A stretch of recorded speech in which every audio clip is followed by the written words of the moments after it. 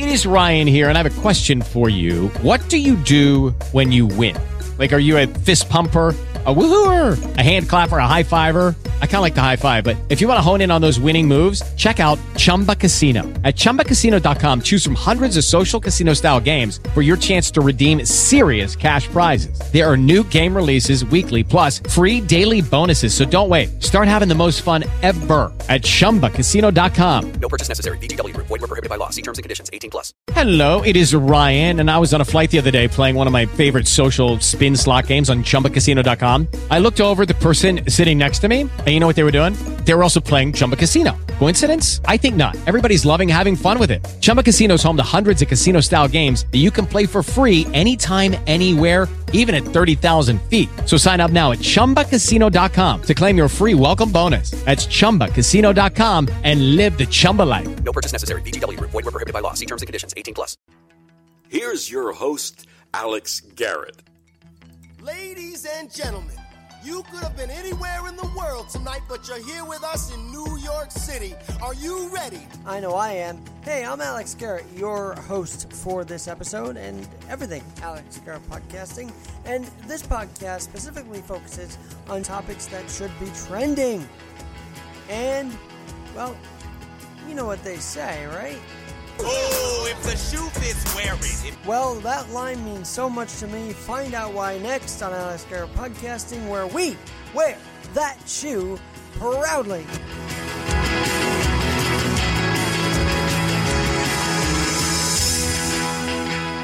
Well, yesterday was a pretty, this weekend is always an interesting weekend. It's a weekend of reflection and solemnness, really, to think back on what happened 19 years ago. And yet, I would say there is some good news for the city that we've been longing to hear. And I immediately jumped out to reach out to Zach Williams of City and State New York. He is the Albany bureau chief.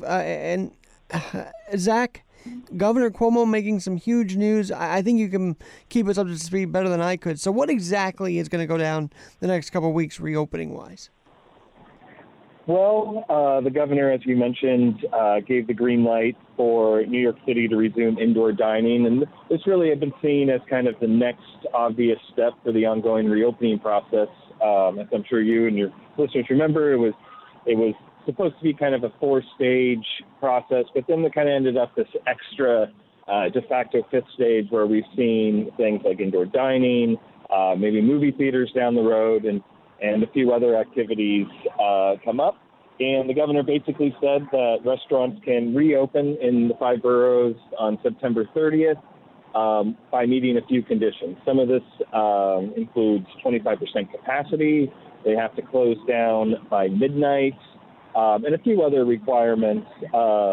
Patrons have to leave contact information in case a cluster emerges from a restaurant. So, by and large, the restaurant industry has been pretty pleased that they're allowing indoor dining, but has taken issue with some of these requirements, which, if you go down them, it seems like it's going to take a pretty, but they will have to be, the city will have to be pretty lucky if people really abide by all. I think there was 9 requirements.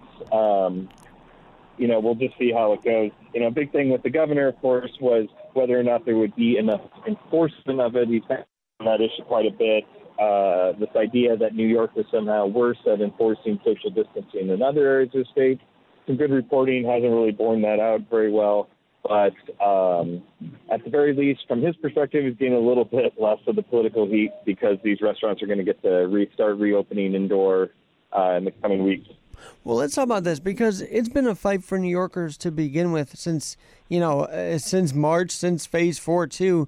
But I wanted to say, even 9/11 tribute down here by Zuccotti Park, that was a fight to get done. I mean, why are they being so locked downish about everything? Is it because they might feel liable about something? I mean, it seems a little overreach even to cancel 9/11 festivities. Don't you agree?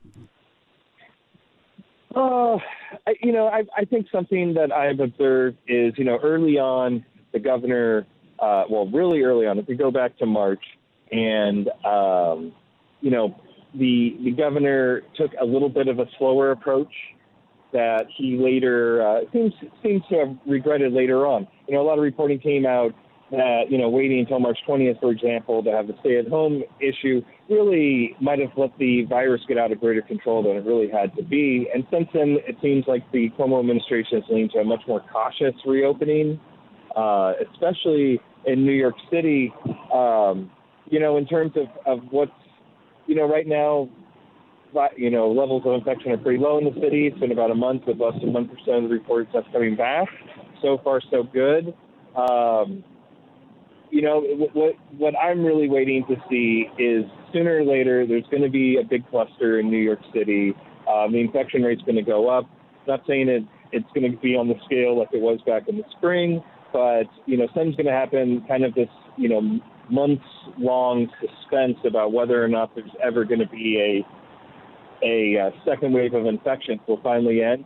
And, based on the decisions the governor and the mayor have made, we'll live with consequences. Maybe they'll look smart, or maybe they'll just look like they, unduly harmed some of these businesses that could have reopened earlier. Some people have pointed out bowling alleys as an example. It's an activity, you're inside. We know the virus spreads more when you're inside. At the same time, maybe if you close down every other lane, you could still kind of prevent too much contact. A couple weeks in, we haven't heard of any infections from a bowling alley. So maybe with at least looking at it in retrospect, it looks like they could have let bowling alleys open a bit earlier than they really did, which I think was about a month ago. Well, so, in terms of 9/11, 9/11 ceremonies, I mean, they did do it downtown. It was beautiful, too. It was really beautiful, actually. Yeah, and everyone was there. You saw the governor, you saw, former Vice President Biden, everybody else wearing masks. Back in May, maybe back in April even, I remember when some advocacy groups started having protests. And to some extent, we saw kind of, I don't know, what did we even call them back then? The reopening protesters. They weren't quite as, things didn't get as crazy here as they were in, like, Michigan, if you remember. But, sure. People started venturing outside, and we were kind of like, are they going to get infected? Are they not? The first time I went to a protest, I was, like, practically in one of those suits from Outbreak. I had, like, the face shield and, like, my best mask and, like, gloves and, this, like, latex thing. I don't really know. I hadn't been, really out in a crowd of hundreds of people, right? Kind of felt kind of weird. Yeah, yep. But then, we all kind of went out and, I've heard some interesting theories about why there weren't, more outbreaks at, say, like the Black Lives Matter protests or any of these other things. But, whatever the cause was, it turned out not to be so bad. It seems like this 9/11 ceremony was held safely outside.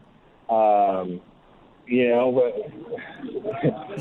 a New Yorker, I'm a New Yorker. We always know things tend to start sucking more when we get into October, November. It doesn't matter if there's a pandemic or an election or anything, right? Like, things just start to suck more. So we'll just kind of have to see what happens. But, I think based on, like, the quote-unquote public health experts that I, see and hear and talk to, the governor gets somewhat, maybe a B plus on kind of how he handled things early on, and gets higher marks from a public health perspective, for how he kind of held things on May, June, July, August. Pretty good that we haven't had more infections, right? But, sure. But it sure didn't help business. But I think it's important to say that he did have all these resources here, and yet he did put them back in nursing homes. I think that's such a stain, and it shouldn't go ignored either. I don't know if you have thoughts on that, but as he was doing these daily briefings, you really thought everything was great until these news come out that, he made this order to put people in nursing homes. I mean, what were your thoughts on all that? Even as he was trying to backtrack and defend it, what was your mind set as you kept hearing him at these briefings talk about that alone? Well, as someone that got to, kind of see, the governor up close in the first month or so of the pandemic, being at the briefings and some of his other appearances, it was kind of like 9/11, if you remember. There was kind of a, give him a chance attitude, support the governor, just kind of like back in the day, support the president. And, people weren't waving New York flags exactly, but, there was kind of a brief sense of, trust the governor, And, and that's the only problem with that is, sooner or later, people make mistakes.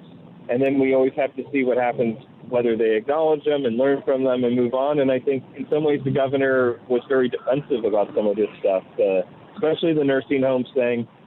Maybe the politics of the whole situation might have been different if he like Gavin Newsom in California had about the same policy.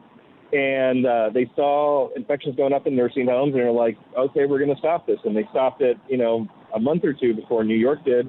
And Cuomo didn't do that. He kind of defended it, and then they had their reports. And, it'll be really interesting to see how it plays out, because it kind of, like a lot of problems in government, a problem about, whether somebody made the right choice in a difficult situation became issues of, did they hide information? Did they admit their mistakes? Did they change course at the right time? And there's some real questions about that with the nursing home issue. I think there's maybe 3 or 4 really good or really prominent issues with how the governor's handled it. Did he close down things fast enough? Did he open them too fast or too slow? Whatever your opinions are, right? The nursing home thing, I think hurt him most in terms of kind of knocking him off his pedestal. He was having a pretty good run as a politician. He was having March and April. He was having such a good run. He couldn't wait to get back at the microphone every day. It seemed like. So that was that. he was just like, "Hey Zach, I gotta say, you talking about this closing? Did he close it too late? Well, why couldn't we as a country and then we as a state also just say, hey, if the NCAA is canceling their tournament in the beginning of March, we have a problem. I feel like that was not conveyed or that was ignored. I mean, that this big announcement of all these tournaments and then the March Madness, and we were still open after that. I think if you close down that weekend, that might have made a big difference. I sometimes, obviously write about this in terms of judging the state and the city responses, and to some extent the federal one as well. I think everybody could agree that if all the political leaders and March 1st had said, we see it coming, we're going to do it, we're going to stop it. It seems like, obviously the president had some good information at least a month before that things were going to get really bad. And I believe the governor and the mayor also had similar information, maybe not as early because, they don't get intelligence briefings, but we all wish that things could have been closed down earlier, and that didn't happen, and there was a Wall Street Journal piece that came out that kind of went over some of this history. And, you might recall that de Blasio took a lot of heat for not closing down things, and he wanted to do it faster than Cuomo, and Cuomo kept, overruling him. Cuomo, like the president now, is saying, I didn't want to inspire panic. Well, that obviously wasn't getting back to admitting mistakes. The important thing is you admit the mistake now. We all know a few days difference, a week's difference could, save thousands of lives. Like, that's just facts, right? Right. Hey, Zach, we'll get back to the panicking because I'm amazed how people turn a blind eye to even senators selling their stocks knowing this thing was coming. I mean, you can't make that one up, can you? But what are you working on? Because I'm sure this whole thing has given you some incredible pieces to write that maybe no one else is thinking of or having an angle at. Well, good for you for reminding me about the whole senators selling their stock. I hope people are listening to that. I think for me, the story of the pandemic has really been the expansion of the governor's power during, he is state government right now. There is state legislature, and they've been doing some stuff, and they've, had their successes and arguable failures in recent months at times. But, the governor at the beginning of March had a low approval rating, a tough budget process, frenemies in the state legislature, and then a big crisis came, and like George W. Bush in 2001, everything turned around. Emergency powers, rule by decree, in Cuomo's case, I mean. So it's been quite amazing to just see, the ups and downs of that. There's been all these obviously, his relationship with Trump has been absolutely nuts at times. It's and his own mayor. This is the funniest thing. His own mayor and him can't get along, and we're in the middle of a pandemic, and they're still acting like they're on the schoolyard. It's like, what the heck, man? Yeah, it was a funny place that we were in say April when President Cuomo was trending, and Andrew Cuomo of all politicians had become a source of moral strength for the American people. And you're like, wow, like how things change. It was just, all these different political leaders reacted to things very differently. I think Cuomo to on some important points did so in a way that was informed by expertise and kind of standard and what you would kind of hope a semi-competent political leader would recognize, to just, test, boost testing, that type of stuff, right? Right. The president is the president, and we'll just avoid going too deep into that because there's just too much there. And then de Blasio, and, de Blasio has taken all the heat. The governor made many of the same calls, overruled the mayor at times when they wanted to close public schools, when he wanted to do the stay-at-home order, all those things. And it's de Blasio whose reputation has suffered. I think if you would have told me in May that New York City Mayor Bill de Blasio could lose more like public esteem and support, I would have been like, how? Like, he does have he's remained pretty popular in the black community, which keeps him politically relevant. But and then the Black Lives Matter protest. Yep. I think if you look at it from just pure politics angle, Cuomo's skill at shifting political responsibility at times for, the police and dealing with police brutality and his whole proposal that they got to figure it out by next month. He didn't face any political liability for all this, whereas the mayor, he has had one of the worst years. Someone's got to write a book about that. It all started when he ran for president. And then he staged a political comeback at sorts when he had Billy Idol do the anti-idling campaign. Remember that? I do. Yep, I remember that. Yeah, that was the end of de Blasio Camelot. Well, yeah. Hey, so it's been a fascinating couple months. It's interesting to say the turnaround because let's just face it, Zach. Let's be real here. What we were going to see was bail reform really wreck the city, so they say, and really just be the downfall of Cuomo, yet this sort of came in and he looked like a hero. It's amazing how a month changes everything, as you say. Well, and something to note, because it's been so long since we've talked, is, he's the one that strong-armed the legislature to a good extent and got it through the budget. That budget was completely dominated by what he wanted. Increase his power even more. And the funny thing is, all these things we've talked about, since the beginning of the year, we've had the impeachment, we almost went to war with Iran, and then the pandemic, and then, all the protests and all that, and the presidential election. And yet we're still talking about the same core issue by the end of it all, which is criminal justice reform and the economy. And obviously the pandemic's, a hot item too, but it's pretty funny just how criminal justice reforms were the biggest issue at the beginning of the year, and they're still arguably the biggest, one of the biggest, along with the pandemic issue going into the election. Well, I've got to pull the soundbite where de Blasio says, "We gave these people mercy to let them out of the prisons. Why would they do this? Are you kidding me, Mayor?" It was a wild scene, certainly when they started to release prisoners out of during the COVID crisis out of concern.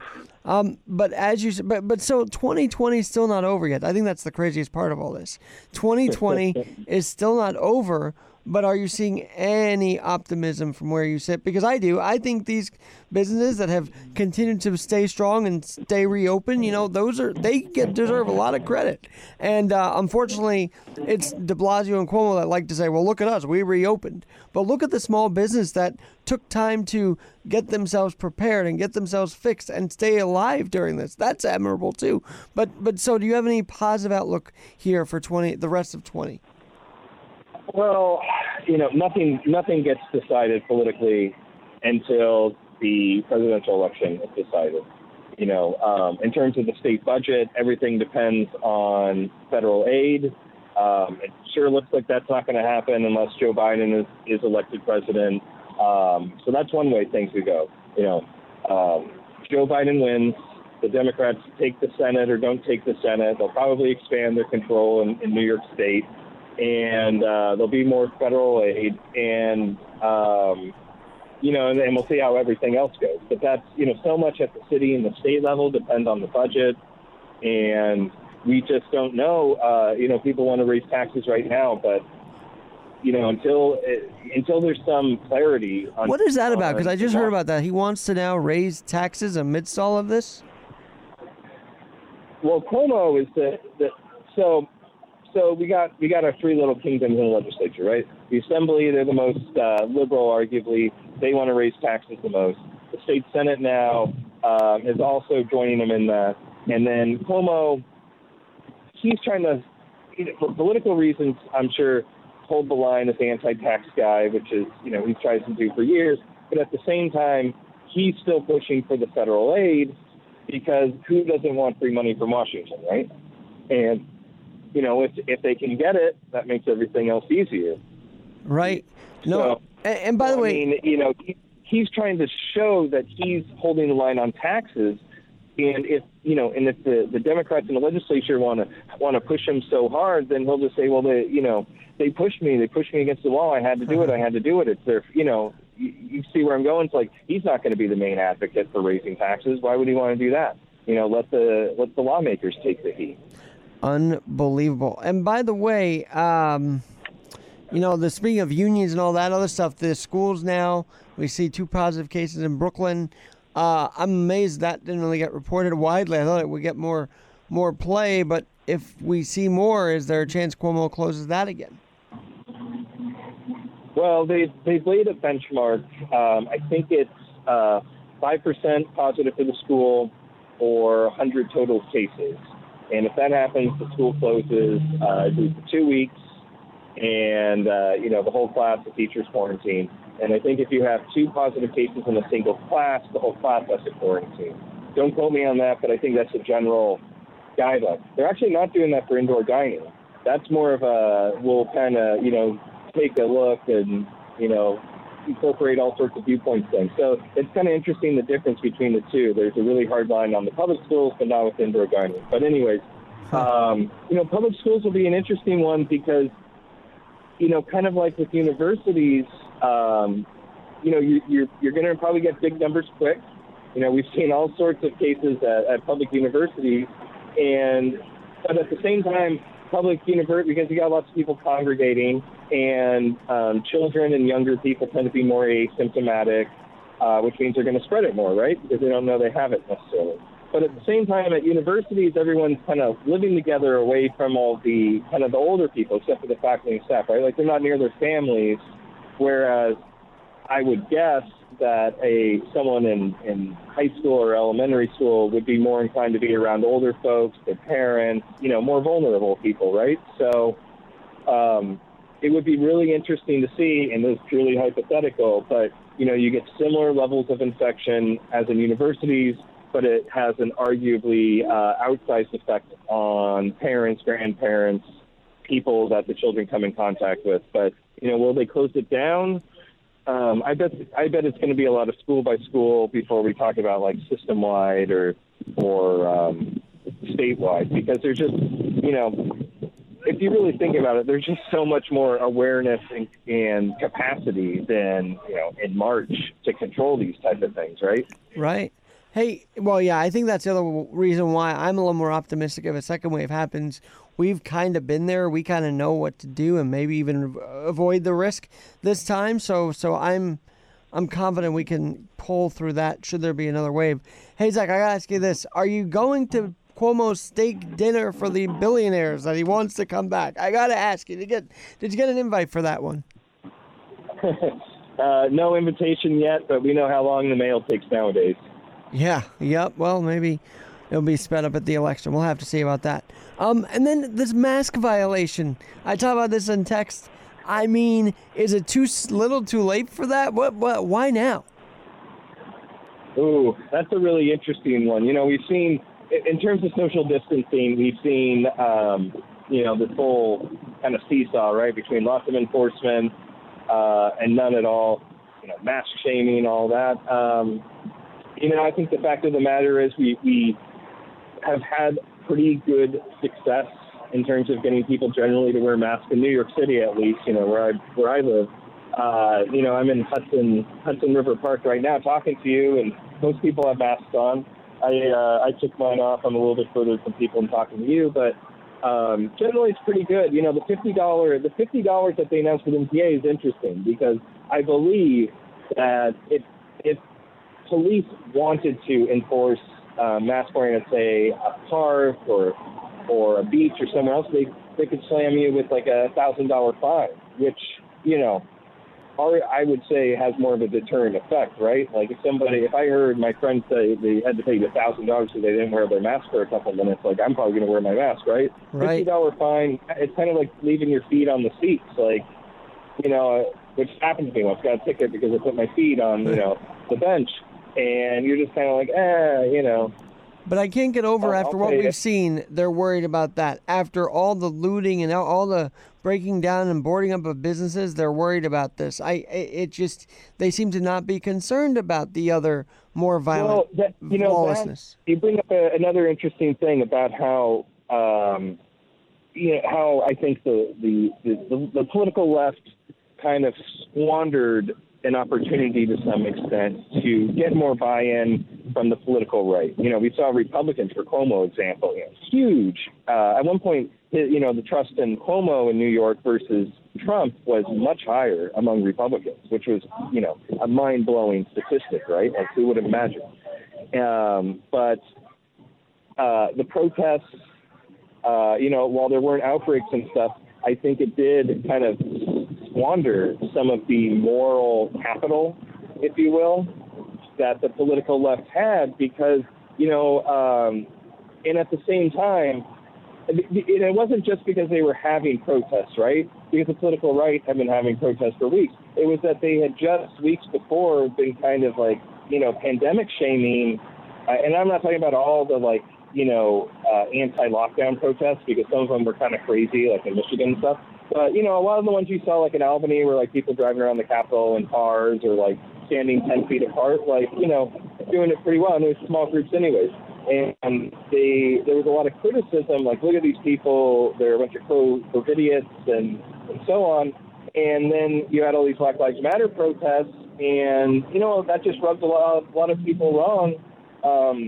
When you have de Blasio and Cuomo saying, oh, these people, or just people generally in the political left, I think much more than those two people specifically, saying like, oh, this is great, when just a few weeks before, in retrospect, I bet they would have been more tolerant of some of those early protests that were coming from the political right, even if they didn't necessarily agree with them. It's interesting to imagine how things could have been a little bit differently because, we were really talking about in April, like kind of this reconceiving government and educate. There was kind of a real excitement in some extent that like things were going to be rebuilt and that at least, I'm not going to say the whole country, but maybe 60% were really maybe invested in, redefining things from top to bottom. But, then everybody kind of went back to normal and everything became polarized again, right? I feel like, as you say, with criminal justice, the other theme is polarization wins the day no matter what. And call me sorry for being cynical here, but I really thought there was going to be a protest outside the 9/11 memorial today. That's how divided I fear we've become, is that even 9/11 could be protested. It's crazy to think about, but that's the reality we're in right now. Oh, geez. Well, luckily there wasn't, as far as I know, there weren't any invitation problems. You know, we all know how things could have been all sorts of crazy if, let's say if Trump had said he wanted to come to Ground Zero today. You know, a lot of people would be like, well, he's president, he should go, right? That's what presidents do. They go to memorials and, but then, luckily none of that happened. So things stayed pretty chill, as far as I know, on 9/11. Nobody, I haven't heard anybody say some ridiculous thing one way or another, right? So maybe there is still something holy in American society after all. On that note, thank you for that little anecdote that there's something holy still in America. I mean, I'm looking every day. I literally, when I got back to the city, I couldn't help but wander the streets to try and find some normalcy. There is hope, man. There's hope. Yes, sir. Hey, Zach, where can people find you? Where can they find your writing at City and State New York? Well, they can on Twitter at Zach Reports.